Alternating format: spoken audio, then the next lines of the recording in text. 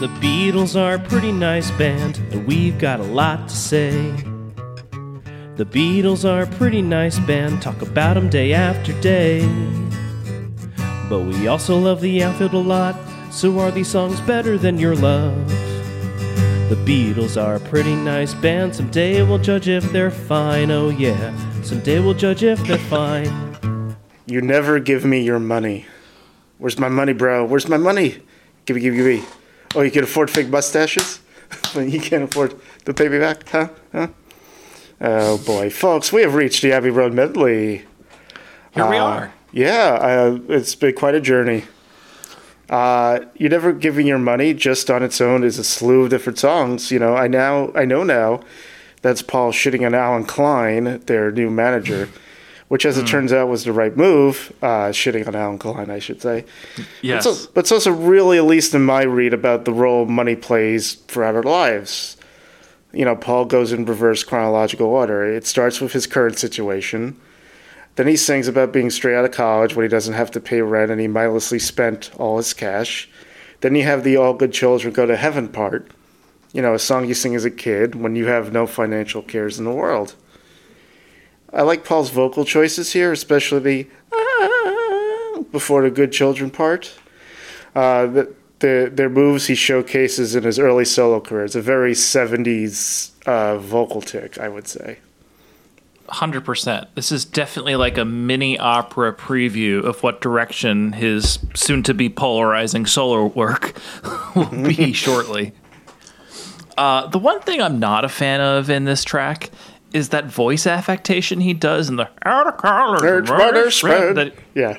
Oh, God. It's like, it's so apparent because he doesn't do that in the other two parts of the song that surround it. So it's just like, Jesus Christ, Paul, why? You don't need to do it. I understand it's a barroom piano. Like, was he out of college in the 1920s? Like, that doesn't make sense. Yeah. I was part of the Great Depression at the bread. I don't know. On the bread line. My frat went to the bread line. Yeah. I needed to have some more gruel. Double the gruel. What a time it was. I didn't realize that Paul McCartney was in Oliver Twist. He's everywhere, man. Anyway, he's everywhere. Yeah, so otherwise, like, I love like the guitars on this, like especially that third section. When it comes to like the overarching long one suite or Abbey Road medley, whatever you want to call it, I think it's a useful way to use all these unfinished scraps they had around. I think it was smart.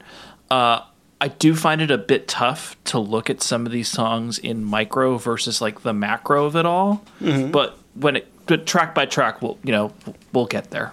I have less of a problem with it, I think, than you do. Yeah. But like you said, we'll see. And I think they refer to it internally as the long one, the medley. Yeah. Yeah. On the 50th anniversary, there's like a early mix of it. Yeah. That's interesting. The first run through of like to see if it would work all together. Yeah. So Geoff Emerick, in his book, Here, There, and Everywhere, he mentioned like how they convinced John to go along with the concept of the medley. He says, but by the time I arrived, an agitated John was deeply involved indeed. More specifically, he was having a row with Paul and George Martin. We've already done the concept album, John argued, presumably referring to Sgt. Pepper. Why do we need to do another one? Look, John, we're just trying to think symphonically, George replied. We're trying to create a complete work out of song fragments. John was derisive at first, saying, you're taking yourselves too seriously. But when Paul invited him to contribute some compositions of his own to the medley, he seemed to capitulate. Well, I might have one or two that could fit, he said sheepishly. I exchanged glances with Paul. I'm sure we were both thinking the same thing. He's just been waiting to be asked. Of course. The song was written by Paul. You Never Give Me Your Money was written by Paul when he was staying with his wife Linda in New York in March 1969, shortly after their wedding.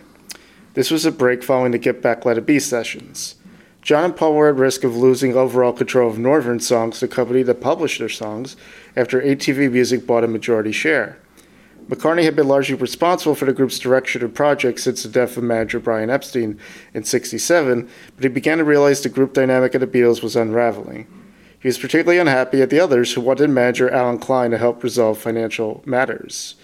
McCartney later said that the song was written with Klein in mind, saying it's basically a song about no faith in the person. Oh, God. He added that the line, "One Sweet Dream, Pack Up the Bags, Get in the Limousine," was based on his trips in the country with Linda to get away from the tense atmosphere of the Beatles, though author Walter Everett thought the line was also a nostalgic look at the Beatles' touring years, which had ended in 1966.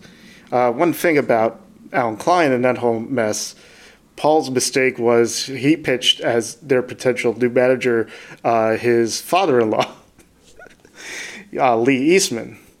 Linda's father, and the other Beatles were like, well, gee, won't he, take your side in every matter?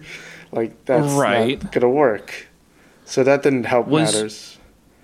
Was he still, I know that, was he still involved with Kodak? I don't know if they're, yeah, I think they are related, but it was I think Lee Jr. or something. Okay. It was George Eastman, wasn't it? That was the founder of Kodak. Of Kodak? Mm-hmm. I'm looking at it now. Well, he died in 1991. He was the son of... No, I don't think it's related. They're related. Okay. That would have been cool, but no, alas. Because then, in this alternate universe that I'm now constructing in my head, Kodak now has a record label. Kodak. Well, maybe they did. I don't know. Like, everyone had a label, right? There's all. Yeah, I mean, CBS had a label for a long time. Yeah, right. Yeah. Well, yep. They owned Columbia, right? Yeah. Realizing Abbey Road could be the group's last album, McCartney and George Martin decided to combine various portions of tracks into a medley, which would act as a climactic finale of the group's career. McCartney later said the idea of a song suite was inspired by Keith West's excerpt from a teenage opera, which I listened to like 2 days ago, and I completely forgot every single note of it. It's totally forgettable. Some musical segments of "You Never Give Me Your Money" were reused for the Golden Slumbers Carry That Weight portion, which we'll get to, including the opening verses and later guitar arpeggios. The song is made up of a number of disparate parts joined together in the manner of John Lennon's "Happiness Is a Warm Gun." In McCartney's '69 notebook, 3 separate titles were listed: "You Never Give Me Your Money," "Out of College," and "One Sweet Dream." George Harrison in an anthology said, "Funny paper, that's what we get. We get bits of paper saying how much is earned and what this is and that is, but we never actually get it in pounds, shilling and pence. We've all got a big house and a car and an office, but to actually get the money we've earned seems impossible." Yeah, so that's interesting to me because I always thought the line referred to like the comics part of the newspaper. How so? Because people call it the funnies, the funny paper. Right. I see. So he's like, hey, let me see the finance section. Here you go. Yeah. Dilbert. Correct. I don't want to read bloody Dilbert. I hate Mondays. Oh, Garfield. You're that the one darn cat. You get me. It's about this cat, and he hates Mondays and loves lasagna. Who can't relate? See, Garfield minus Garfield, so it's just John. It's just yes. John, insane John Arbuckle. Yeah. It's like, oh, poor John. Anyway. Did you watch Garfield and Friends as a youth? The cartoon? 100%. I love Garfield and Friends. I guess you did too. Yeah. Always would try to ship Odie to Abu Dhabi. Yes. Why? I don't know. All right, the second part of the song, "Out of College Money Spent," is a fondly nostalgic look back to the Beatles' earliest days, with a boogie-woogie backing led by McCartney on piano. His notebook contained the original lyrics. McCartney wrote "Nowhere to Go" with the K crossed out. indicating he was considering the phrase know where to go instead, K-N-O-W. Crafty little boy. And Ian McDonald in Revolution in the Head wrote, the Beatles' future may be gone, but McCartney's determined to salvage their spirit and that of the 60s for his future. You Never Give Me Your Money marks the psychological opening of his solo career. That's an interesting way of looking at it, I think. Yeah, and I think that's the correct way of looking at it. There was, Jeff Emmerich again, there was one little bit of contention. It had to do with the crossfade between You Never Give Me Your Money and Sun King. John didn't like the idea of there being such a long gap between the two songs, but Paul felt strongly the mood needed to be set for the listener before Sun King started. In the end, Paul got his way. John Billy shrugged his shoulders in feigned disinterest. At first, a single-held organ note was used for the crossfade. Later on, when it came time to sequence the finished mixes, Paul arrived with a plastic bag of tape loops, just as he had done when we worked on Tomorrow Never Knows years before, and we used several of them, including recordings of crickets and bells, instead. Well, that was a good move, I would say. Yeah, I agree. I think doing it too close is kind of jarring. Yeah, you have to get in the mood. You have to, get set, and then it goes lightning fast. Correct. The Guided by Voices songs. John Lennon. We'll get there. You're never going to guess, but John Lennon was dismissive.